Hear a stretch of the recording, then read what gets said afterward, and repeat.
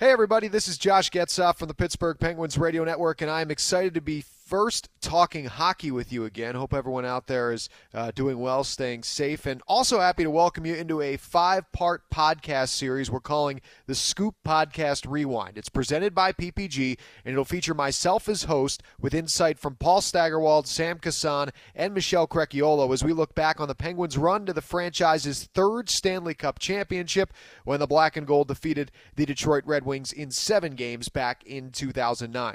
We hope in future episodes to bring you a podcast that features both a video and an audio element, and that was our plan to start here, but sometimes technology gets in the way with all of us being in different locations from our homes as we record these episodes. Still, we really enjoyed these conversations, especially this beginning one as we took this trip down memory lane, and we hope you will as well. So without further ado, here is the Scoop Podcast Rewind focusing on the 2009 Stanley Cup Final presented by PPG. All right, hello everybody. Time for some hockey talk as we welcome you into the Scoop Rewind podcast brought to you by PPG. A little bit of a different setting, a little bit of a different world right now. We're happy to bring you some hockey talk. I'm Josh Getzoff. I'll be emceeing this 5-part mini-series. We're going to take a look back at the lead up to the 2009 Stanley Cup Final for the Penguins and then go all the way through to that Game 7 when they won the franchise's third Stanley Cup.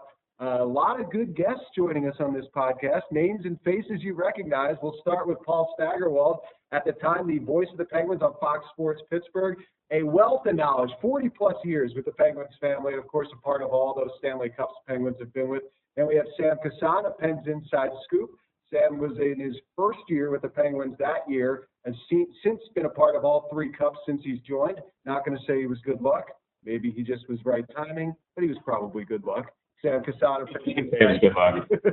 Definitely. And then, of course, Michelle Crechiolo, also a Pens Inside Scoop, who at the time brings an interesting perspective because she lived in Michigan and maybe cheered for the other team, but of course has changed allegiances since. So that's how it's all going to break down. Guys, good to see you again.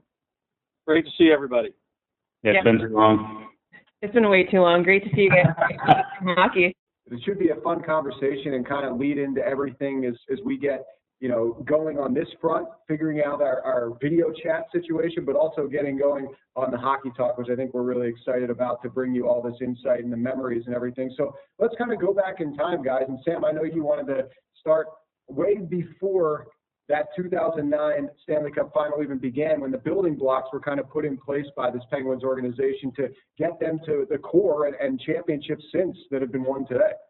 Yeah, I think a lot of the story obviously goes back to the rebuild when the Penguins were getting those picks, the Marc-Andre Fleury's, the Sidney Crosby's, the Evgeny Malkins, and putting all those pieces together. And then you kind of saw it flourish in that 2006-07 season. All came together. They had that incredible run during the regular season. Got bounced pretty ugly against the Ottawa Senators, who taught the young Penguins a little bit of a lesson that they would use the next year. But then the next season, I think they really took a big step. And I think when they got Marian Hossa, which also will eventually become a storyline, obviously, in the 2009 final.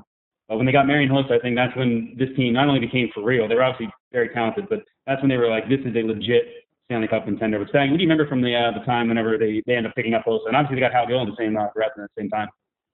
Well, what I remember about that time, and, first of all, before I get to that, I just want to mention that in that lead-up that you just talked about, Sam, one of the things that I remember distinctly is Ray Shero saying the same thing that Jim Rutherford said at that press conference last spring. He said, we need to be harder to play against. And he got guys like Mark Eaton, Jarkko Ruutu, Eric Gardard, Dominic Moore, Gary Roberts, George Larocque, Max Tyler, Corbin Armstrong came up from Wilkes-Barre. They got Hal Gill into the mix. He would eventually sign Matt Cook, who was really a physical player. Brian Malone, emerged as a physical force for the Penguins. Tyler Kennedy, despite his size, was a physical, gritty player. So I think the additions of all these role players and all these other guys that came into the mix, along with the stars you mentioned, is really why the Penguins began to become a more competitive team and ultimately a really good playoff team. By the time they got to that point where Marian Hossa was available at the trading deadline, everybody has a boss. And Ray Shero had a boss too, and his name was Mario. He had 2 bosses, Ron Burkle and Mario Lemieux. And sometimes GMs need to be prodded by ownership. I think oftentimes they're protecting the organization from spending too much money. In Ray's case, he was kind of married to a 5-year plan. and Ron Burkle had to cajole him to make that deal. And boy, it's really great that they made it. Because Marian Hossa was a world-class player who could immediately play with Sidney Crosby, and he took the Penguins to another level. And I don't know if Ray was necessarily thinking that way at that point, but he needed somebody else to kind of prod him to do it, and that's what happened. And by the way, did a little research, guys. The Penguins, when they got Marian Hossa, traded Angelo Esposito, who they had drafted in the first round, and their first-round pick, and Colby Armstrong, who was a first-round pick. The Atlanta Thrashers, with that pick that the Penguins traded, picked 29th overall the following draft, they took a kid named Dalton Levalier. Never made it to the National Hockey League out of St. Catharines. He was the first Junior B player to ever be selected in the first round in the NHL draft. He was a total bust. Wasn't he a Michigan State player, I believe? He was. Yes, I was going to say. Job, I'm so familiar. Yeah. So, but the thing is, Esposito was a bust. That kid was a bust. Colby Armstrong didn't last long in Atlanta, obviously. And the Penguins ended up with not only Hossa, but also Pascal Dupuis. So that was a really amazing trade that the Penguins made at the deadline. It really set them up for a great run in the playoffs, as you said, Sam, with Hossa in the lineup, but also for years to come. Yeah, that was the Pascal Dupuis trade. I mean, Hossa was throwing, right? And that one came out of the line, too. They almost just didn't get it in before the deadline finished, too. Yeah, I do remember that. And, you know, when I look at Hossa and what he did, like he scored, I think, a point a game in the playoffs. I think he had 12 goals. I remember him scoring a big overtime game winner in the series against the Rangers. It was the same day that my father passed away. I remember it so distinctly because Mike Emmerich said something very nice on TV about my dad passing away, but it was a very memorable afternoon watching that game. Of course, I wasn't calling it. It was on national TV. But Hossa was a force, class player, but he was 29 years old and Sid was only 21. And I don't think the chemistry was there between those two guys as people, to be honest with you, because they were so different ages, right? So I think that's one of the reasons that he moved on. I don't want to get too ahead of ourselves here, but I will say that Michael Therrien was the coach then, and I don't think Marian Hossa was particularly fond of playing for him either, and I think that's why he moved on the following summer. I kind of got the team going, too, and then had that just incredible run. I think they exercised some demons against Ottawa, swept them after obviously getting embarrassed by them the previous year. You face Jaromir Jagr and the Rangers, go through them pretty easily, like you said, the five-game victory there. And then they face Josh Getzoff, Philadelphia Flyers in the Eastern Conference Final. Josh, do you even think the Flyers had a shot the way that Penguins team was rolling? Not a chance. That was probably the main thought on the other side of the state at that time was of all the teams that they could play, most people wanted to play the Rangers because they felt like there was a better chance there. But the Penguins were humming along. And I think when you guys think about some of the big trade deadline pickups that the Penguins have had and then across the NHL for that matter, like if the Penguins would have gone on to win the Cup in 2008, would Marian Hossa have been one of the greatest ones ever? Because the one that comes to mind for me is Marian Gaborik with the Kings in 2012. I mean, they don't win the Stanley Cup if he doesn't come on board in LA. And I almost wonder with the Penguins, being essentially 2 wins away in 2008 with Hossa coming on board, that obviously was a great pickup in getting them to that point. But I think it also kind of was a tone setter for them that they maybe were just a player away or just a couple players away from getting to where they wanted to be as an organization. Well, the very fact that he came and made them a true contender, he was another, maybe the big piece of the puzzle that got them to that point. Yeah. If he doesn't come, they don't turn into that team maybe. Outlet of the playoffs all the way to their experience of having played in the final against Detroit. So it did set them up for the next year, and I don't know if they would have been as good the following year having not gone through that experience, and they wouldn't have gone through that experience if not for the addition of Marian Hossa. So you make a good point. Yeah, they seem to learn a lot of lessons in the 2008 final to the 2009 final, which we'll obviously touch on a little bit later. But, they blew through the Flyers, and then it set up that 2008 Cup final, Pittsburgh, Detroit. Michelle, you're the Detroit native. You're the Detroit representative right now. What was your mindset going into that Stanley Cup final? Man, it's actually been so much fun reflecting back on that because that was the summer between my sophomore and junior year of college. And at that point, I was just a hockey-crazed fan. I mean, I was playing for Michigan State at the time. And most of my teammates were from the area. So all of us together were just, so into the game, literally, lived it every single day. So we were just all diehard Red Wings fans, and it's so funny to think back on that time, especially after being with the Penguins now for almost 10 years. It's been a lot of fun going down memory lane, but I just remember it was just a great time for Red Wings hockey. I mean, they were in the midst of that, historic streak of making the playoffs consecutive years, and they had just won in 2002 with that, incredible team. You guys remember that. I mean, it was just stacked with Hall of Famers. So, at that point, Henrik Zetterberg and Pavel Datsyuk were at the primes of their careers, and for us growing up in Detroit, they were our Evgeny Malkin and Sidney Crosby. I mean, those two guys were the cream of the crop for us, and there were so many other players too. It's been fun. I was telling Sam the other day to watch Thomas Holmstrom, the original Patrick Hornquist, the net front presence, probably the best to ever do it. It's just funny to see him do the same things that Patrick Hornquist now does. The 08 team was just, there were so many incredible players on that team, and they were just... Yeah, as big a fan as I was of the Penguins. I wanted them to win, obviously, but I didn't give them much of a chance against that Red Wings team. I mean, they were just operating like complete machinery. I don't know, Staggy, what you thought heading into the series, what the Penguins' opportunity was or their chances of winning. Well, Mike Babcock was their coach. Zetterberg was a great player. At Pavel Datsyuk, they had Nicholas Lidstrom. Nicholas Lidstrom. How could I forget to mention him? I mean, they were great. They were really well. They played like a team. They had a certain quality about them. One thing that really sticks in my mind, and it always comes to mind right away when I think about that series, is the Penguins were young and they were emotional, and they tried to do the things you do in the playoffs, get in their faces, and Sidney Crosby said they never changed the expressions on their faces, any of their players. He said it was creepy. That was the word. Creepy. So they were like stoic, and it was weird. I remember people referring to them as the Redbeards because it seemed like 3/4 of their team had red hair or red beards, True. Chris Draper, big beard. And there was Johan Franzen, right? Yeah, the mule Johan Franzen. Yeah, and Mule was phenomenal in that series, by the way. Yeah, he was. Yeah, an absolute beast. I think he had 13 goals in the playoffs that year.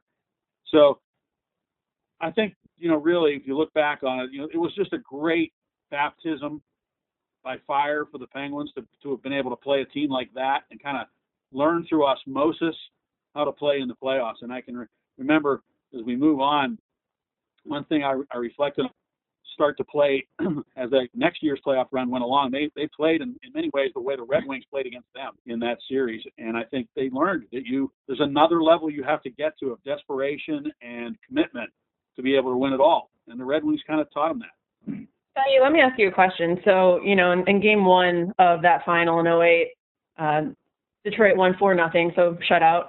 Game two, they won 3-0, another shutout, back-to-back shutouts for Chris Osgood there. Just what was the feeling following those games? Because as we all know, when you are with the team, when you're embedded with the team every day, almost when a series is over. Like I remember distinctly having that feeling in 2013 of the Eastern Conference Final against Boston after game two that the Penguins were done. It was over. Even though they were only down 2-0 in the series, you just felt that there just was something missing. Did you have that same feeling in this final, or was it you still felt that they were in it?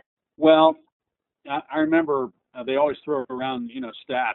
Teams that lose the first two games of the final series, only 2 have ever won the cup or some stat, which later, of course, came back the next year, too, in 2009. Right. But in 2008, we were all very married to those stats because of the success the Penguins had in previous cup runs and things. You kind of knew that those numbers are probably going to hold up. And it would be different if you thought the Penguins were the better team. But I think it was hard for us to really believe that we were better than Detroit that year.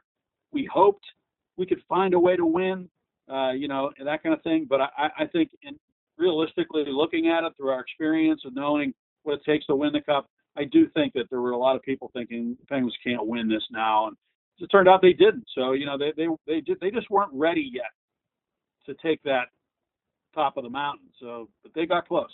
I felt like the playoffs leading into the Cup was just too easy in a way, honestly. Like I said, swept Ottawa, beat the Rangers in 5, beat the Flyers in 5. But I don't think anyone really challenged them until they got to Detroit in that game 1 and 2. And, it's not a good omen when Marc-Andre Fleury comes out and trips on the carpet. And he gets rattled, and, the whole team's a little rattled, just like a drop-down effect. And I think Detroit punched them in the mouth in those first two games, and with the wake up call, like, man, this is, nothing against Ottawa and the Rangers and the Flyers, but nobody challenged them the way that Detroit challenged. And I do think, I agree with Staggy, that was a huge wake up call, and it showed them what they need to do and how they need to be to win a championship. So it really did lay the groundwork and the foundation. Michelle, I want to ask you something. I got to ask you something, because we've seen how hockey has exploded in Pittsburgh, and they called it Hockey Town. And now that you've had a chance to experience the height of hockey interest in Detroit and the height of hockey interest in Pittsburgh, which city is more into hockey, would you say? That's a good question. Way to put her on the spot. Well, who finds your paycheck. Compare the two cities in the way that they view hockey, however you want to put it. I'm just curious, because you've been in both situations. Yeah, well, Michigan's always been referred to as one of those hotbeds, along with, Massachusetts and Minnesota, in terms of just the interest from the bottom to the top, at the grassroots level all the way to the professional level. And so, that was something I was fortunate enough to experience growing up there. The Red Wings organization did an amazing job of, having Little Caesars, which was obviously owned by the Illiches, have teams. And so I remember I played for them in high school, and we were able to use, the Joe Louis Arena was our home base. And so we practiced there, we played there, so I think that was there. And maybe it wasn't here in Pittsburgh from the start, but now I think in Pittsburgh, you have that interest from the grassroots level all the way to the top, obviously, starting with, there was a Lemieux boom and there was a Crosby boom. And so I think it's just, now with this amazing facility, the UPMC Lemieux Sports Complex, I think that Pittsburgh's right on par with Detroit in terms of having, not only the interest in their NHL team, but also in hockey in general. So I think, but I can tell you, it is fun thinking back on like what it was like being a fan of Detroit, because I actually was, how the Penguins host watch parties for the away games in the playoffs. I was in Joe Louis Arena for Joe Vision for Game 6 of that 2008 final, and I was wearing my Red Wings jersey. I was cheering, watching the video board along with 20,000 other fans in the arena, and it was so much fun. But I think, I would say it's definitely on par. Hockey town, and Pittsburgh has become a hockey town, and it's been a lot of fun to have grown up in one and now the other, I think. Were you at Game 5 in Detroit? I was not. No, but I did. I watched with all my teammates. I remember that so distinctly. And then I was with. See that 34.4 seconds. Where were you, Michelle? Where were you when the Red Wings won the Cup in Pittsburgh in Game 6? Oh, I remember exactly where I was. I was in this apartment complex called Cedar Village. You guys might have heard of it. We're somewhat famous for couch burning during some of the Michigan State athletics, victories. But I was with my friend Jake Schering, who's actually playing for Michigan State's men's team at the time. So it was a lot more low-key watching that year. I think we had a feeling that it wasn't going to have the same result as 2008, and people were just leaning out their car windows, screaming, cheering. So it went from that to kind of just watching with one other friend in an apartment building, having a feeling that it wasn't going to go the same way, I think, as the year before. So, definitely 2008 was the peak for us Red Wings fans, and then it was almost all downhill from there, I would say. So it was all downhill. I was asking Game 5 specifically because it was 34.3 seconds away from hoisting the cup on home ice. And then Max Talbot, who would come to haunt Red Wings for many years to come, shows up on the doorstep and is able to slam that one in and just preserve that. And then actually the thing I remember most was Peter Sikora after he scored the game winner, because obviously Little Caesars is the pizza. And at the press conference after the game, Sikora about staying hydrated because it went to triple overtime, getting fluids and staying right, and asked him what he did in between periods to kind of stay prepared. He said, I ate Domino's pizza. The biggest insult he could throw. Just great shade. By the way, I have this memory. When I think of the Joe Louis Arena, number one, it was old, really old building, and down in the bowels of it, there was no place for the players to do their soccer thing before the game or to work out or anything. So they had to put all the bikes and the players had to do it out in that hallway, outside of the hallways that lead down to the locker rooms. And the media were all there, and then they had all the tables set up for the media. The extra media was cordoned off, not far from there. So there was just this convergence of reporters, players, and all with this disgusting smell of garbage. Yes, the bathroom smell. Joe Louis Arena, when you go anywhere down in that area, it's horrible. That smell of like dumpsters. You know what I'm talking about? And with on top of that smell, the antiseptic that they use to try to prevent the smell. I always remember the cleaning chemicals. It's definitely a home ice advantage for Detroit. But does it make you lightheaded before you play? So I'm standing. Yeah. I'm standing down in that area, and the players are coming off in the middle of one of the overtime periods, and Scotty Bowman walks by me. He's down there because he's part of the Red Wings organization, right? And he walks by, and he says, "Garage League." I'll never forget it. He just looked at me and he goes, "Garage League." I remember what Mario had said many years before. It was just so fun. I mean, that's the part about Scotty that a lot of people don't realize, is that he does have that awesome sense of humor. But anyway, that was a classic moment. Yeah. You worked at the Red Wings too. You had to remember that smell of cleaning chemicals and straight garbage. Oh yeah. Well, so I interned there my last semester of college. So that was spring 2010. Doing essentially what I'm doing now. I was an intern reporter. But for whatever reason, our office was literally in the Zamboni gate, while the rest of the front office was, down the hall, away from the smell, away from. You're trapped. Yeah, we were trapped, but it was an interesting place to be. But I always loved, any time in the following years when we went back, and people would ask the players who had been on that 09 team, which I'm sure we'll talk about later, but asking them what they remember most, like just being in that locker room where they celebrated. Marc-Andre Fleury would always say, without fail, the bathroom smell was the first thing. That to your Game 5 point, having now been through, the 16 and 17 championships, I would say, I think as Red Wings fans, Game 5 had that same feeling that Game 5 against San Jose had in 2016, just that inevitability that, even though they weren't able to get the job done, you knew they were going to get the job done in Game 6, which I think is a big reason why I made the trip down to Joe Louis Arena to watch the game there, knowing that I was going to see them win. It's interesting how, there's so many parallels between championship teams in terms of you just know when they're going to win and you know when they're going to lose. And I think that everyone in Detroit that were fans of the Red Wings knew that there was no way this team was going to be stopped, especially by, you said, like a team that almost, breezed right through and just wasn't quite ready, I think, to take that next step, I think. And I'll never forget the looks on the Penguins players' faces when they lost. They were all sitting along the boards. They were sitting, watching the Red Wings celebrate, and then they got up and, shook hands with them. But, and the Penguins came that close to tying the game in Game 6. Hit the outside, or missed the outside post. Yeah, and then it didn't happen, and it was just like, oh, man, it's over. Like, that's it, and now all of a sudden you're seeing the Red Wings hoisting the cup, and, we've never seen the cup hoisted on, Civic Arena ice before, but we unfortunately had to watch the Red Wings do that. It was pretty sickening, actually, feeling, and I think it really, it's one of those things that really stuck right in the craws of all the players. But when they got an opportunity to get back into that mix, they were raring to go, and they were determined to win. Before we move on, I should give a quick shout out too, because Nick Lidstrom was actually the first European born and trained player and first Swedish born and trained player to captain his team to a cup. So that was really cool. Having the chance to intern there and interview him, and he really is the perfect human. So I think, and especially too, can you imagine the luxury for a coach to be able to put him on the ice for 30 minutes a game and not have to worry about anything? He's just going to be unflappable, be calm, be composed, and just get the job done. So, I definitely love seeing that. I know the Penguins players and fans and everyone else did not love to see it.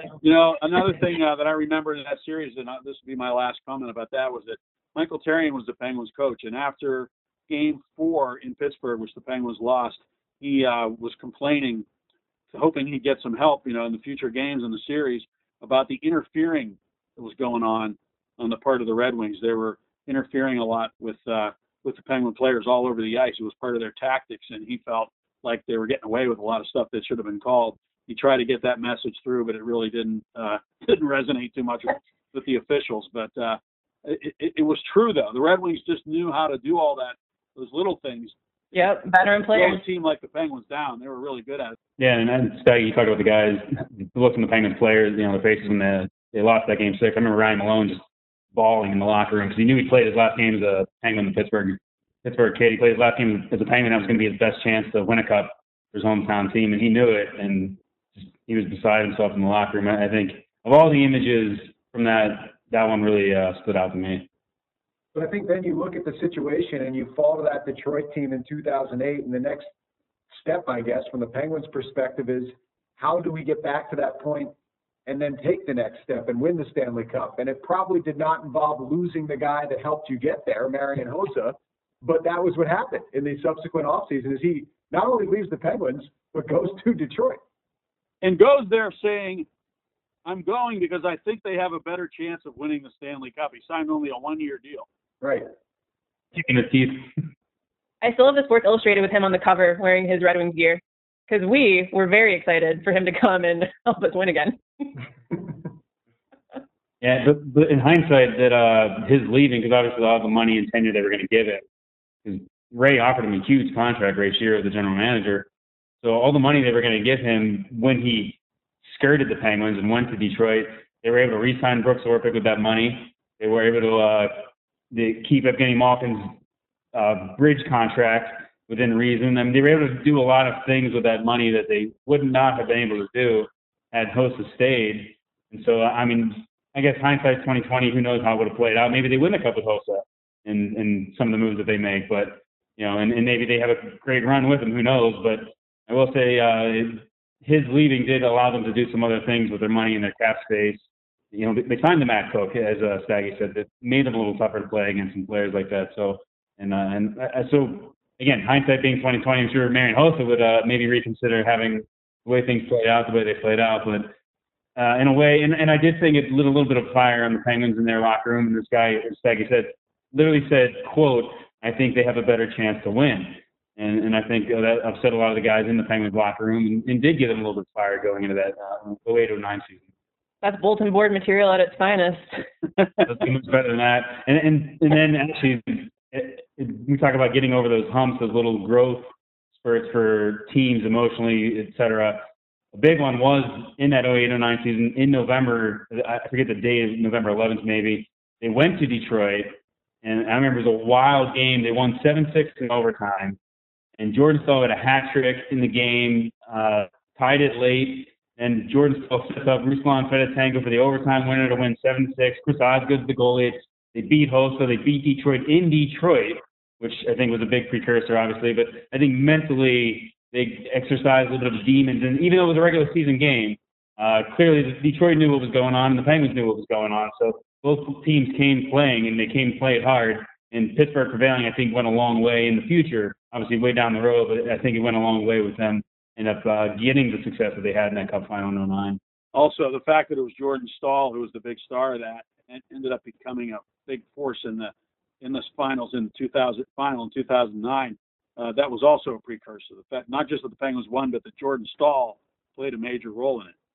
There's some foreshadowing there for sure. It's interesting, too, when you think about the months in between that and then obviously a major moment in Penguins history on February 8th when Dan Bilesma became the coach, that there probably was so many positive vibes coming out of Detroit that night, beating them at Joe Louis, winning that game. Then you go through the next couple of months and you just see a team. And I'm curious for your guys' perspective because, I mean, obviously the three of you kind of lived it personally from one side or the other at that moment. But you see a team that maybe is, am I right in saying the pressure of the expectation of being what everyone expected them to be kind of weighs on you when you go that deep into the playoffs the year before and you're playing games in December, in late November, in early January, that it's just hard to find that same level of intensity and meet everyone's expectations in the process? Yeah, and there were injuries too. Right.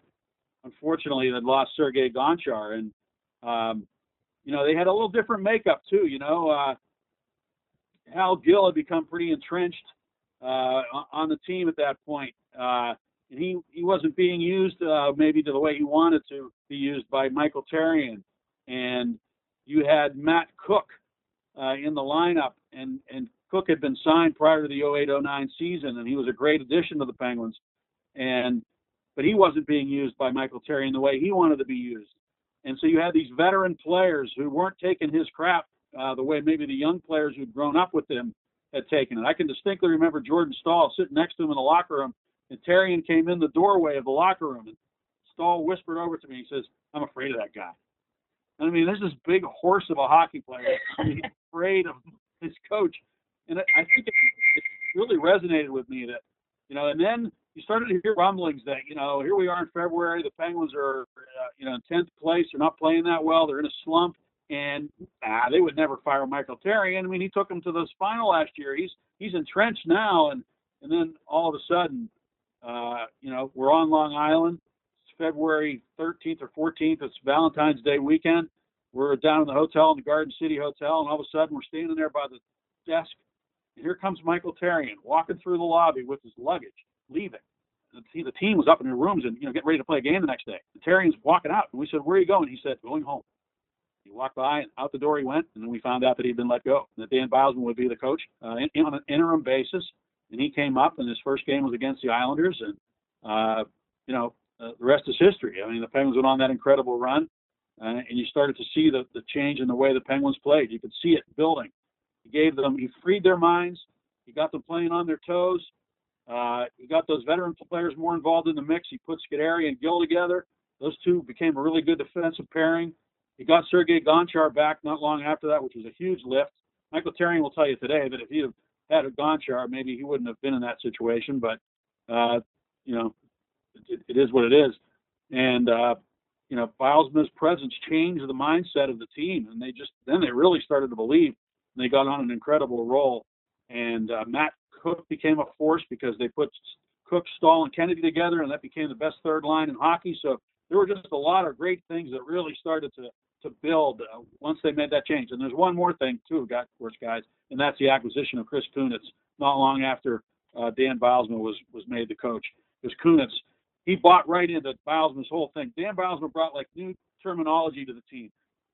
Pass off the pads, POP, IZO, his own offense. And he would draw these things on the board, and it really got the guys thinking. They started the less east-west stuff, more straight ahead, north-south hockey. It really changed the way the Penguins played.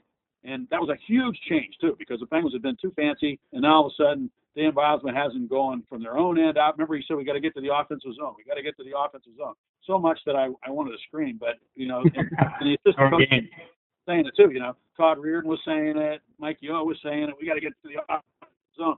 But, man, I mean, and once they got there, they really controlled play in the offensive zone, too, you might remember. They were really good at that. The term F3 became really prominent, the high forward. That forward was constantly making plays when other teams were trying to get out of their end. That forward would end up being involved in some offense and maybe lead to a goal. So there was a lot of cool things that happened when Dan Bilesman took over. Face-off plays, because they put Tom Fitzgerald behind the bench to work with them. And there are many things, really, that added up to getting on that roll and going into the playoffs with the confidence that they had. You talk about getting to the offensive zone. That's when they started getting those defensemen to get those stretch passes too. If you got a guy, if you see the team changing, get your forward up to the opposing blue line, hit him with that stretch pass, get it in, and then battle for possession from there too. Exactly, a different approach than what we would later see from Mike Sullivan, who wanted the play to go north, but he was using those space plays, they call it, where players were flipping pucks out of their own end, and they were using their speed to chase down pucks. A different, completely different strategy, but the same concept in terms of getting to the other end of the rink as fast as you could get there. Yeah, and I feel like meanwhile everything was status quo in Detroit in terms of them just rolling along for another season. I mean, they added Marian Hossa, they got even better, and they still had, Datsuk, Zetterberg, Lidstrom, guys from the 97, 98 teams like. Actually, Kirk Maltby was my favorite player growing up. I actually wrote a letter to him when I was in, I wanted to say second grade, but I actually have it at my desk at work. My parents kept it, and I've been meaning to show it to him because he's a scout that you guys, I'm sure, have seen around in the press box at PPG Paints Arena. But, I mean, the Red Wings, I think they had 51 wins, I believe, for a second straight year. They had the best power play in the NHL. They had the best offense in the NHL. I mean, it truly was just, basically continuing what they did the year before. So it's just amazing to see the parallels between that, they were just kind of status quo, but the Penguins had to go through a lot of changes to get back to the same point. Stag, you could probably speak to this too, but I feel like when Dan came in, it was almost like the players could exhale a little bit and just play. And, I feel I wasn't there that long. That was my first year, 08-09. So I kind of walked in as they started kind of going downhill in this little slump, but you could see that they were tense. They were tightening their grips. They were worried about so many different things on the ice. It almost paralyzed them at times.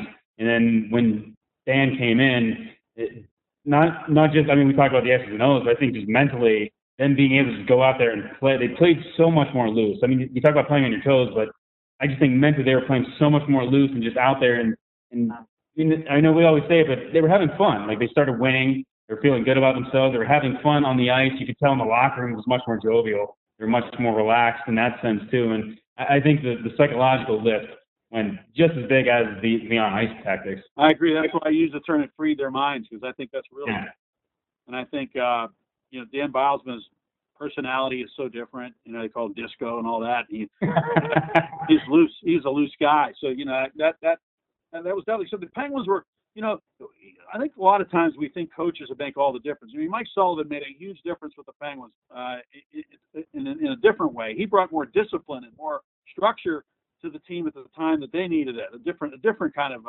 effect. Whereas in this case, Therrien was kind of a technocrat, and a bit of a dictator, and he was a surly guy. And Dan Biles's personality plays, but the real key is that most of the leadership on great teams comes from inside the room, not necessarily the coaches. The coaches have to find a way to tap into that leadership and get their core players to lead inside the room. What really happened is when Therrien was removed, it opened a void of leadership that guys like Hal Gill, Matt Cook, ultimately Billy Guerin, people who could kind of take over the room, and the team became more of a team and less worried about pleasing or playing in spite of a coach that they weren't really thrilled with at that point. God, I would have loved to cover Billy Guerin as a player. I can only imagine what he was like. He really loosened Sid up. He came in and he was immediately ribbing Sid and making fun of him and things that no one else would do. Like Colby Armstrong had that kind of relationship with Sid, but he'd been traded the year before. So, Sid was tight. He was a lot of pressure on him, and I think Billy Guerin took a lot of that pressure off of him. And, he wanted to win again, and he could still play too. So there's no question that was a big addition for the Penguins, was getting him in there to help lead the Penguins to that next level. The next level began against the Flyers. And I remember it came down to the Penguins jumped from 10th to 4th. And Philly lost it on like a last game of the year against somebody, like a team that was out of the playoffs. Buffalo. Like, all Philly had to do was get a point, and they would have hosted, and they missed that, and they lost the game. And so Pittsburgh got the 4th seed and was able to host. Right, and you talk about things where you just know that you're going to lose a series. I know how that series went, and I know it looked like for a second that we were going to go to a Game 7, but you knew when that swing happened that it probably wasn't going to happen for the Flyers. But also, I think it's worth saying, we talk about so many little things throughout the course of a season that make a difference. One of the biggest things that everyone talks about, and you go back to 2016, the Penguins fit this bill as well as they did in 2009, who's playing the best going into the postseason? And after Bilesma took over, the Penguins were 18-3-4. They were the best team in the NHL. And they added all those pieces that you guys talked about. So, yeah, they were a 4 seed by number. But I think when you looked at how teams were playing and the way they were tracking, they were closer to a 1 in the East. And they obviously proved that with the route they went getting back to the final. A lot of it comes down to momentum. And you're right, it's not who's the best team, who's playing the best at the right time. And, I guess the 17 team kind of defied the odds in that sense. But if you look through history, even the Red Wings team in 08, like a lot of those, the Kings, they were playing the best hockey down the stretch in 12, and everyone's like, there's no way they could win. They don't have the pieces still, but they were playing the best down the stretch, and they ended up carrying that over into the playoffs. And certainly, I think momentum has a lot to say for it. But then, you can always get stuck in your tracks, i.e. Tampa Bay last year when they won 50 odd games, and then you're up 3-0 in game 1 and end up losing the game and getting swept. So. Right, but I guess my point is I feel like they were playing important games because of the situation they dug themselves. Yeah, they were out of the playoffs, when they made the coaching change, so they had to get their butts in gear, if you will, right. And so you're no doubt that that the pressure was on to win from the organization. When you make a coaching change, that sends shockwaves through you, especially when you fire a guy who just took you to the Stanley Cup Final the year before.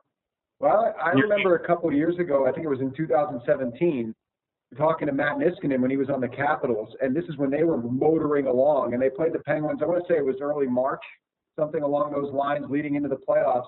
And they were far away winning the Metro Division. They were far away probably going to get the President's Trophy. And he said to me at the time in the critically acclaimed View from the Other Side on the Penguins radio network, that he was most concerned about them getting to a level of desperation that the Penguins had. He knew they had the skill to match him, but the desperation wasn't there because they'd been sitting at the top for so long. And I feel like that Penguins team in 2009, even though they had the talent, they also had the desperation because they didn't have any solid footing beneath them really until the last few weeks of the season after that amazing March. Yeah, for all intents and purposes, the Penguins started the playoffs on February 15th. Right. When they hired Michael Therrien and brought in Stan Bosma. And you're right to that effect. I don't think they actually clinched until April 1st or 2nd. And then after clinching, they made the big leap in like the last, cause that's how tight the race was and how close the points were. So yeah, they had not only all the momentum, but you're right, they had been playing that high intensity hockey for 2 months before they met up with the Flyers. Guys, can we take a quick side note and talk about mine and Sam's favorite goal that he scored, which was against the Flyers in 2008, the breakaway slap shot goal. Getting Malkin. Yes. You gotta give it love. Josh, do you remember that goal? Yeah, because I think, the funny part is if you remember back to that play, I'm not positive, but I'm pretty sure that Mike Richards lit up Malkin before that. Yeah, that's why he was in the zone. Yeah, so the other side of the coin is everyone on the other side of the state's like, whoa, huge hit. And then you follow the play back down, then all of a sudden the Flyers turn the puck over, and then you're like, wait a second. And then Gino's on a breakaway and then just wreaks havoc, unleashing that slap shot that was probably 250 miles an hour. That's Marty. You know what? That was Boucher, right? I think it was Marty Biron. Biron. Yeah. Good for him that it went in, because if he would have got hit with that thing, yes, he might have broke his arm or punched it along. I mean, Gino just lit into that puck. And he's from 5 feet away. He literally wound up and took a slap shot. Also, shout out to Sergei Gonchar, who got the puck and saw Malkin was wide open at the red line and just shot a perfect pass that led him in on that breakaway too. Yeah, that was a moment. Yeah, sorry to go off topic, but I definitely wanted to mention it. That really fired up Staggy because he ran away while we were talking. Yeah, So. He clearly remembers the play well.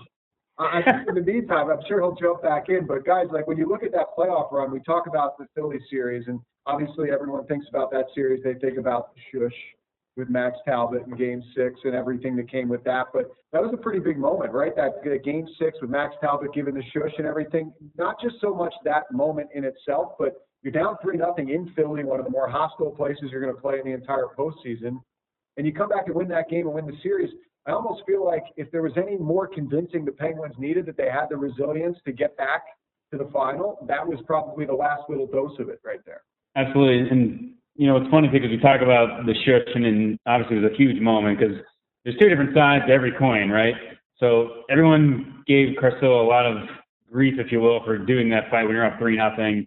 And a lot of people talk about momentum. Do fights really change momentum? Do they change? Some people think they do. Some people think they don't. But it did rev up the crowd. I mean, the crowd was going crazy, and they were trying to get in the Penguins' heads, get in the Penguins' minds. And Max Talbot does the shush, but then it was Ruslan Fedotenko who scored on the ensuing play. So the puck drops, ensuing play, Ruslan Fedotenko scores to get the Penguins on the board. And from there, I think that's really as much as the shush will go down in history, and we'll always remember the shush. We'll remember Carcillo doing the arm raise, trying to get the crowd, and Talbot doing the shush. Yeah, that really stands out as a huge memory. No one will forget that. But really, the turning point came after that. I think it was only like 11 seconds after the puck drop or something like that. It was quick. It was, all right, they're both in the box. They're both in the penalty box. Crowd's going crazy. Puck drops, goes, Fedotenko scores. And all of a sudden, the Philly crowd's just like, wait, what just happened? We were on our feet. We're up 3-0. Carcillo just beat up Talbot. No offense, Max. Carcillo just beat up Talbot. We're riding high here. They got to be thinking at that point they're going to a Game 7. And then Fedotenko scores, and it's just quiet at the building. I've never seen a building go from here to here, like from such a high to such a low. And I we talk about the shifts, but I think Fedotenko's goal really that made it 3-1 is what kind of got the ball rolling for the Penguins. Good and then point. they fed off that goal, yeah. But I mean, as history will go down, it was all the shush, right? And Max Talbot will tell you he saved the series with the shush. So you got to think the fans at Wells Fargo Center weren't going to listen to Max and quiet down. So if he doesn't score that goal, if Ruslan Fedotenko doesn't score that goal, they're going to be just as loud, just as fired up. I mean, that's a hostile environment, and then they would have kept going if you don't get that goal immediately after to answer the bell. Yeah. I have to be honest, I think I'd be curious for the opinion of you guys in that situation, because when that happened, I didn't even notice the shush. I don't know how many people actually did when it happened live. Yeah, right. Like, I don't know how many people were totally zoned into that happening. I think it became almost like a level of mystique after the fact because of what happened after the fight. But in that moment, exactly. You didn't notice the shush happening. You're right. You don't know that it's a big deal at the time, until the Penguins ended up coming. I heard people debating whether or not that fight. I heard guys on the radio arguing, that fight didn't mean a thing. They won because they, whatever. I mean, it's like, well, not really. I mean, you heard what Eddie Olczyk said on the broadcast. Yeah. He said, Carcillo, what's he doing? What's he thinking there? He can't understand what he was doing. Yeah. So from a hockey player's perspective, I mean, that's a great example of how a former player, as a color analyst, can kind of take you inside what players are thinking, because there's no question psychologically that had an effect. Don't you think for a second that the Flyers players, some of them anyway on the bench, are going, "What are you doing?" Well, and that's what they're thinking. I think that's overblown, to be honest with you. I think it's more for the fans. Like, the fight gets the fans into it. But as far as the players, they're just going out there and playing. I heard Max say it too. He's like, I played with Dan Carcillo and Wilkes-Barre. I knew he wouldn't say no. Like, he never would say no. Yeah, exactly. Yeah. And Max has told us many times, because Max blew his coverage on the game's opening goal. Oh, right, yeah. So the entire time he's thinking, what can I do? What can I do to kind of get us back into this, So when it's 3-0, he's like, you know what? I'm going to go out there and try and fight somebody. And Carcillo obviously is a guy who won't say no, so I go after him. Yeah, just an example of just the mind games that go on, just constantly in playoffs. I was watching the game on TV with a bunch of people. I was in an establishment somewhere. I don't remember where, but I wasn't doing the game. But I was watching, and I'll never forget Mark Eaton scoring, going to the net, and somehow he tipped one in. When you see guys like that score goals in games in the playoffs, the hockey gods are smiling on you, because he just didn't score goals very often, and it was great to see him get up that big goal. I think it was to me it symbolized a little bit what the Penguins were going to win.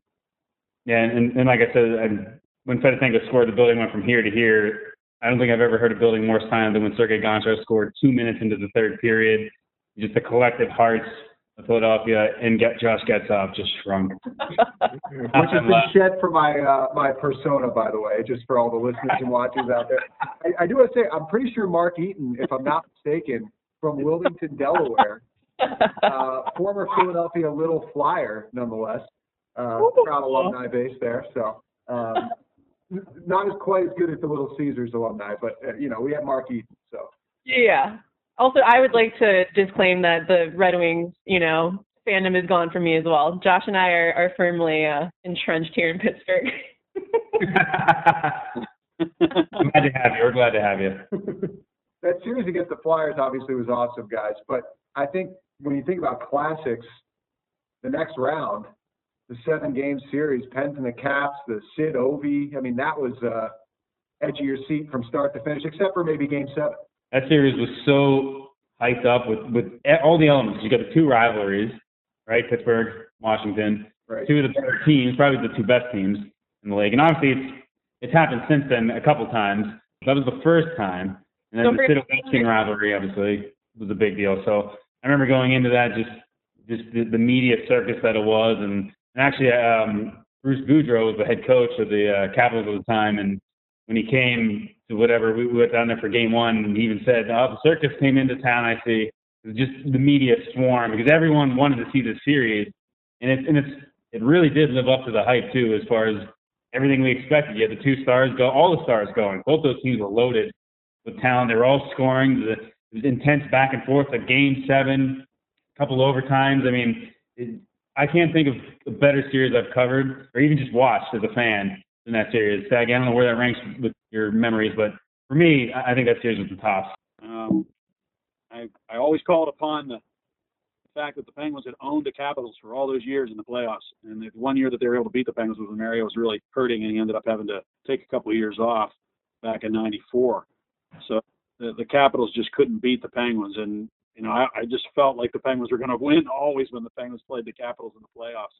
But this was a struggle, a titan struggle between 2 great hockey teams. And we'd seen that before between Pittsburgh and Washington, 2 teams that were comparable in quality. And just something about when the Penguins played the Caps, they found ways to win. And what I think made that series so kind of different to me was that the Penguins still won the series despite not winning Game 6 at home.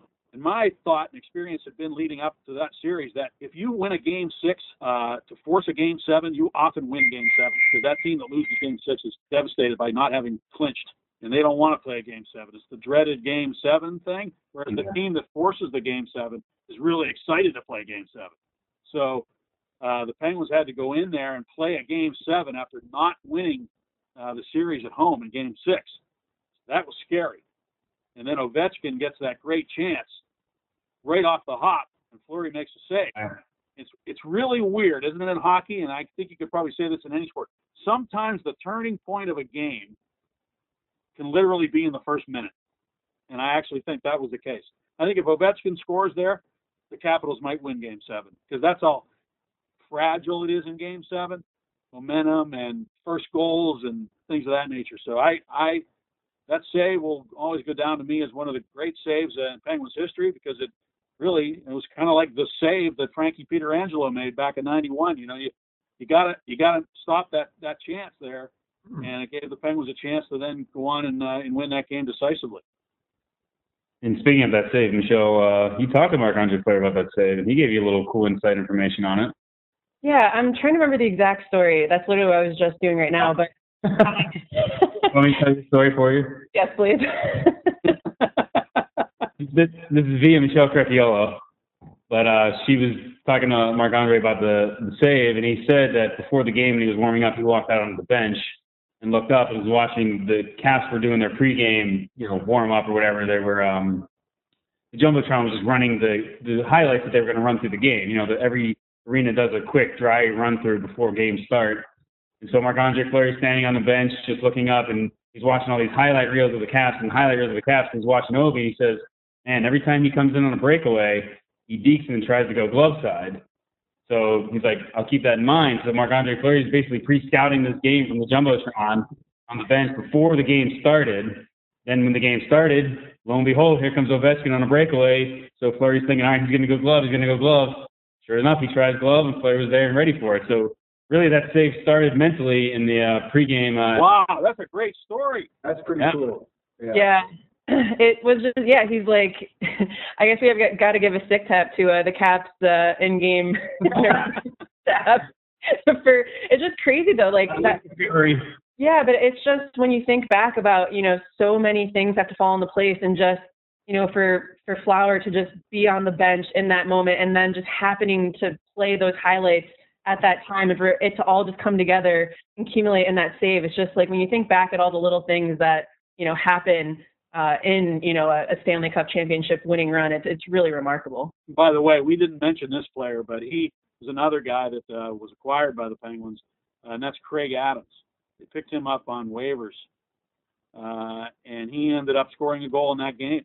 And he had a knack of coming up with goals in the playoffs. When he wouldn't score a whole regular season, he'd score one goal, and then he'd score a couple of goals in the playoffs. That kind of player. And he was the kind of guy who would block shots and do all the things you got to do to win. So he was another key guy that the Penguins acquired that kind of flew under the radar. That Game 7 was a little bit of overall. I'm just curious for your guys' memory of that, because we talked back to the save that Fleury made in the early going on Ovechkin. I remember being in my basement that night, being really excited to settle in and watch one of the classic Game 7s in NHL history. and it was just not that at all. No, I know, because a lot of times, the big events, like how many Super Bowls have not, Right. been games. It's just sometimes once the momentum goes a certain way. But I think one of the things also that happened in Game 7, if you recall, Sergei Gonchar returned. And he had been out because he was kneed by Alexander Ovechkin early in the series. And it was, a lot of people felt Ovi could certainly have avoided it. And we were concerned that Gonchar wasn't going to be able to come back. Amazingly, the next day, Gonch said he was skating on it and he felt like he could go. And so he really believed that with a few days of rest and some more rehab that he'd be able to come back in the series. And he fires a puck on one leg and scores a goal. I remember Bob Airy saying when he came back in that series, Bob Airy said, "Look at him! He's shooting on one leg. He's shooting on his other leg." And scored. And it was like a very inspirational thing. What a key player he was for the Penguins. I mean, I don't know if we give him enough credit because he's still, of course, with the organization. What a great guy, a great influence on the players. But he was like another leader in the room, another veteran leader in the room, quiet leader who made a huge impact on that team. And if it wasn't the Game 7, I don't think he plays. I agree. I think the stakes were just too high. But yeah, he missed. Well, Games 5, could barely walk around. And then Game 7, he's lacing up the skates. And I think they actually, my memory might be wrong, I think they dressed 7 defensemen for that game, just in case he couldn't really do much. And I think the thinking was, all right, maybe he'll go out there and do some power play time or something. But like, if this goes off the rails, we might have to yank him. And they don't want to be caught playing with 5D. So I think they dressed 7D that series. Brian Boucher or Philippe Boucher. Was the guy going in, or either him or Alex Goligoski, I can't remember at the time, but I remember that's how tepid they were about him playing. I don't know that if it wasn't Game 7, there's no way he plays. But I think they had a very strong contingency plan, going in thinking all right, this might not go well, and if it doesn't go well, we need to be prepared.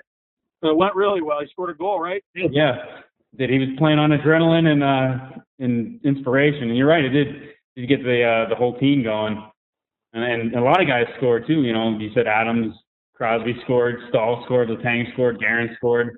I feel like everybody pretty much scored in that game. Obviously, it was a rout. Varlamov fell apart before he did. I had a vision of him being pulled in that series at some point, and it didn't happen until Game 7. But it happened. Yeah. Because the Penguins have had a knack of breaking goalies. In the years that they've won cups, they break goalies. They broke Rene, yeah. Let's take back to Rene, right. I could give you examples. Donnie Beaupre, Jim Carey. For the Capitals fans out there who would dare to watch this, they know too well that the Penguins have ruined a lot of goalies in Washington. Well, it's funny. Jim Carey, because he was like the Vezina winner, the best goalie in the regular season. And as soon as he faced the Penguins in the playoffs, he's giving them 5, 6, 7. They literally shattered Jim Carey's career. They destroyed his career. He was never the same after that. Yeah, he was like the best. Yeah. And I remember, we're going way back now, but it's just funny. Capitals and the Penguins, of course, you can't, you have to think of all these things when you think of when those two teams play each other. And it could happen again. God, please save us from lockdown or this get us back to playing. But I remember Craig Patrick saying, "I'm glad they didn't play Ole Kolzig." He goes, "He always plays well against us." And I remember it because they didn't. Jim Schoenfeld kept Carey in instead of switching goalies. He waited too long, and the Penguins came from behind in that series. They were down 3-1. They tortured. They were down in that series, so they had to win Game 7. Let's face it. The Penguins have had an unbelievable run against the Capitals. It's just unfortunate that they didn't continue that run a couple of years ago, and the Capitals went on to win the Cup, didn't he, Crosby's Carrot? He hated losing to the Capitals. The Penguins hated losing to that team, and they loved beating that team, and they loved winning that Game 7. It was great. It was just great stuff. And then on to Jim Rutherford's team, his former team, I should say. Yeah. Carolina. Obviously, the Penguins made quick work of the Hurricanes, but I think that was Evgeny Malkin's coming out party. That's where he really shined. And not just the Gino play, the Spinorama goal where he won the offensive zone face-off, drew it forward, cut around, and just abused Cam Ward. But that whole series, the Penguins, and I remember watching, it was Boston, Carolina. Those two teams were playing. I just remember, man, I hope it's not Boston. I hope it's not Boston. And then and they won in Game 7 there. Carolina won the Game 7 there. Right? Yeah. So they pulled that one out. So it was like, all right. And I understand after the fact, I guess Cam Ward was hurt and a couple other guys were banged up. But I mean, that is what happens. But the Penguins just steamrolled through them, And then on the other end, Detroit, they played the Chicago. Because I remember both series went so quick that it was like, oh man, we got to get the final going way ahead of schedule. And you almost feel like we were saying how the Penguins in 08 lost, learned how to win. It's almost like the Blackhawks lost to the Red Wings in 09, learn how to win to kind of come back a couple of years later. And good point. They say that every team that wins the Cup has to have at least one short series, one easy series on the way there. Because it's such a grind. It's a war of attrition, right? And that was the easy series for the Penguins. That was the one they needed. They needed to have one where they dispatched the team quickly to get on to the final. And Gino was the man. I'll never forget, I was in the stands the day he scored that spin-around goal on Cam Ward. And the reaction was like, it's not just the excitement of the goal. It was more like awe, like, oh, my, did you see that? Like that reaction, from like all the people around me. It was like everybody looked at each other like, did you see what I saw? It's like that great moment in the stands, There's nothing like being in the stands for playoff hockey, the white out or whatever color they're wearing, and the atmosphere. I mean, you hang on every shot, every save. It's just there's so much tension in the building, and that was almost like a party, that atmosphere in that Carolina series, because you knew the Penguins were going to, like you said earlier, Michelle. You can kind of tell when you're going to win and when you're not. I mean, that was no contest. I mean, you knew the Penguins were going to take care of business there, and so it was really a fun feeling to know that hey, we don't have to go through a lot of this tension right now. We can just enjoy this and then get ready for a Stanley Cup final. Yeah, what was Gino's demeanor like off the ice too when you guys were dealing with him for like interviews or just being around him, if you can remember back? Well, I know he was always funny. He was always funny. I mean, actually, after the one of the games, maybe Game 4 in Carolina, he came to the podium and he came with Max Talbot and they were interviewing him about his play. And they go, yeah, I probably could have had a couple more points, but Max, he has bad hands. He can't score. And so he's ribbing Max and he's sitting like right next to him. And you can see he was just absolutely loose. He was absolutely just living his best life, having a great time. And, obviously he's putting up a ton of points and the team's winning. So everything's better when you're winning. Everything's better when you're producing. And I think he was obviously at the height there. Well, and his parents were there, right? That was Vladimir and Natalia's coming out party. Yes, it was. You're right. It's funny. He was there. Man. Yeah, we were getting shots of them in the stands, and he would come around and hang out with the fans. And every now and then they'd get a shot of him like celebrating with the fans. Malkin's dad. It was great. Oh yeah, they're heroes. Malkin. That's good stuff. Yeah. Speaking of that series, you said Saggy talking about Craig Adams. The other thing the other thing that stands out in my mind is that Craig Adams scored a goal when he never touched the puck on a play where not a single Penguin touched the puck. This was, I think it was either Game 3 or 4 in Carolina, and the goaltender was pulled. They had a face-off in the Penguin zone, and whichever Carolina player won the draw clean, won it back between the two defensemen, and the puck skirted all the way into the empty net. Craig Adams, I'd forgotten about that. Now that you mention it, that's great stuff. And even though Craig Adams never touched the puck, I mean, that was probably the best face-off loss of his career. Never touched the puck, because he took the face-off, he got credit for the goal. So, and, when you sweep teams, those are the kind of things that go your way. In Carolina, on the flip side, you had to be thinking, like, you got it. Kidding me. Right. And it's like, we talk about the hockey gods all the time and those little signals you get during the course of a playoff run that the gods are on your side. There's another example of that for sure. So what did you think of the I know Marian and those guys touched the Wales trophy, and obviously in 08, the Penguins did not touch the trophy. Ended up losing. So this time around, were you surprised when they went out and touched the trophy stack? Not at all. I mean, knowing that they had touched it to win, why would they switch that up? They just had this attitude that we're going to enjoy this, we're going to do it, we're not going to do what everybody else does. And then they had touched it. They touched it because they just wanted to be different. I thought it was cool. That was a great. I'm waiting for the first team to come along and say we're not growing beards.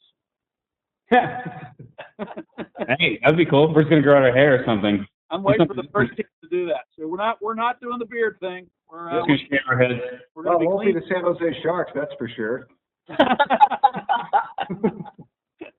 For real, though. For a couple of reasons. Speaking of which, those were the days when Sid could hardly grow a beard, if you remember. And Gino. That's how young he was. And that's the one thing about that team that, is another thing that's really special about that team is, they did have the veteran players who helped them in a big way, but the core guys were still young, and you immediately felt like big things were going to really happen for a long time. They really captured the hearts of the young people of Pittsburgh. That's one of the things I loved about that team as much as anything, is that the young folks in Pittsburgh could relate to them, and that really helped the explosion of hockey interest in Pittsburgh. I think the fact that not only were they a great team, but they were a young team, and they were like darlings, of the young people. And where we really saw that was at the parade afterwards. You really saw the impact that they made on kids in the city. All kids who have grown up now. It's amazing. It's all those years ago, 11 years ago or whatever it is. Those kids that were 10 are now 20. And so that was really cool that they were able to win at such a young age. Sid, how old was he? 21. 22 or 21? 21. Yeah. I can't even picture Sid as being 21. Like, this is fun to hear about, I think, especially too for, fans that might not know. But yeah, now they're the elder statesmen of the team. They're the veteran leaders. They're not the young guys anymore. Gino will say it over and over that I'm old. Like, so it's just like, it's cool to hear about this dynamic that they had of being this young group who had, guys like Billy Guerin and Sergei Gonchar that they could lean on, for help in that regard. And, it's crazy to think, Sid was 21, Gino was 22. They really were just getting started. It's amazing to think about. Not only were they young, when you look back on that team, man, they had some personality. They had guys like Max Talbot, and I know Armstrong, Colby wasn't there when they won the Cup. He was there before, and Ryan Whitney wasn't there when they won the Cup. He was there before, and even they had like Paul Bissonnette on the team. Marc-Andre Fleury is a character. Ryan Whitney. Yeah, when you go top down, like all these incredible guys that had these boisterous, exuberant personalities. Even like Gary Roberts was his own kind of guy. Gary Roberts, I wanted to mention Gary Roberts. He wasn't part of that team, but yeah, they weren't all part of the 09 team, but just all those guys as they were kind of coming up and growing together. And I feel like a lot of, like you said, I think a lot of young people in the area and the region grew with that team too. Like that team matured and grew as human beings in front of our eyes, and a lot of the Pittsburgh community grew themselves alongside them. And I think that speaks a lot too, what Staggy was just saying too, about the team being young and the beauty of them being young and doing it together. What to do? You got to beat the Red Wings again. Segue. Yeah. Go again. Josh? Yeah, so that was what the next step would be, back in the Stanley Cup Final against the Detroit Red Wings. And as far as I understand it, we're going to dive into that Stanley Cup Final in our next episode. Am I correct on that? Yes. We can talk about like going into it too. Just the mindset. Like Staggy, okay, so you're getting Detroit again. Played them in 08. When they come up on the ring, are you like, man, we want them again this time around? Or are you kind of like, man, maybe Chicago can win and we can have a little bit of an easier series? Or did you almost want that rematch? I don't know. I remember thinking that the Red Wings were a difficult team.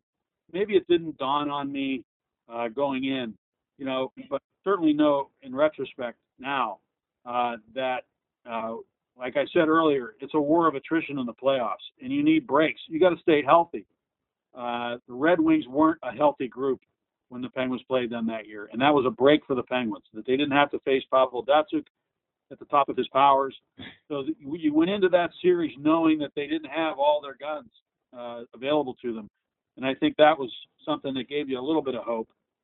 But I still felt, I think, going into that series that there were some demons that needed to be exercised, even with that win you mentioned earlier in the year, that 7-6 win in Detroit, and even with the win that they had gotten in the previous year's run when they did win that Game 5 in triple overtime. There was still that feeling that the Joe Louis Arena was a house of horrors for the Penguins, and that they were somehow, with Detroit having the home ice advantage, that it was going to be difficult for them to pull it off. It goes back to what you guys were talking about a little while ago, just in terms of, when we were talking about going into the Flyer series, that the Penguins were, playing desperate hockey that whole time. And I think, seeing just, the coaching change and how they were just rolling, going in and like rolling through the playoffs, obviously to get to the final again, I think there's definitely some apprehension on the part of Red Wings fans, especially too, and knowing that they had our number and they wanted revenge and they wanted vengeance and they wanted to, make up for last year's loss. So I think, we were definitely all apprehensive in Detroit, especially too, like you said, Staggy, being without Pavel Datsyuk. I mean, I can't imagine starting a final without one of your two best players. Like it doesn't inspire a ton of confidence. I mean, that's just a huge blow. So I think, definitely we weren't feeling as good in 2009 as we were in 2008, that's for sure. And then how were you feeling though? We'll get to this, I'm sure, in our next episode as we delve into it further. But how were you feeling after you won the first two games of that season? All of a sudden, you were pretty confident, weren't you? Yeah, especially too, and with those, the way the Wings were using the backboards, Joe Louis Arena. Oh man, like it's funny to think back on just how much of a advantage those were. Just how you could literally the Red Wings had plays based off those end boards in terms of, being able to just, make plays that way. And so they knew how to use them and the Penguins didn't. And so that alone, it's like, all right, they have home ice advantage. Even if this goes to 7, we'll probably be in good shape, which, later learned that we were not in good shape. Well, that is when we will join you next to talk about game number 3. The first 2 games, obviously, we'll recap as well as we dive into the 2009 Stanley Cup Final. First of all, this was a lot of fun, guys, going back down memory lane, hearing all the stories. I hope our listeners enjoy it as well. It was a great time. Thanks a lot, you guys. Yeah, it's been great. Great stories, guys. Good sharing. Yeah, this is awesome. It's, like I said before, it's been weird to reflect on my Red Wings fandom, but a lot of fun to have, just perspective and think about all these memories. And talking to you guys, it's been great. I like that Men in Black situation where they're like, you were never a Flyers fan, and they hold this in front of your face and just like delete it from your memory. That's kind of where I'm at right now. So, as far as I'm concerned, it never happened. But we are looking forward to bringing you our next episode. That's going to be right in line with game number 3 with all of the classics that are being re-aired for the Penguins across AT&T Sportsnet, Penguins Radio Network, PittsburghPenguins.com. There's a ton of different avenues for everyone out there to check it out. So we'll talk to you then. For Michelle Crechiolo, Sam Kasan, and Paul Steigerwald, I'm Josh Getzoff, and this has been the Scoop Rewind, brought to you by PPG.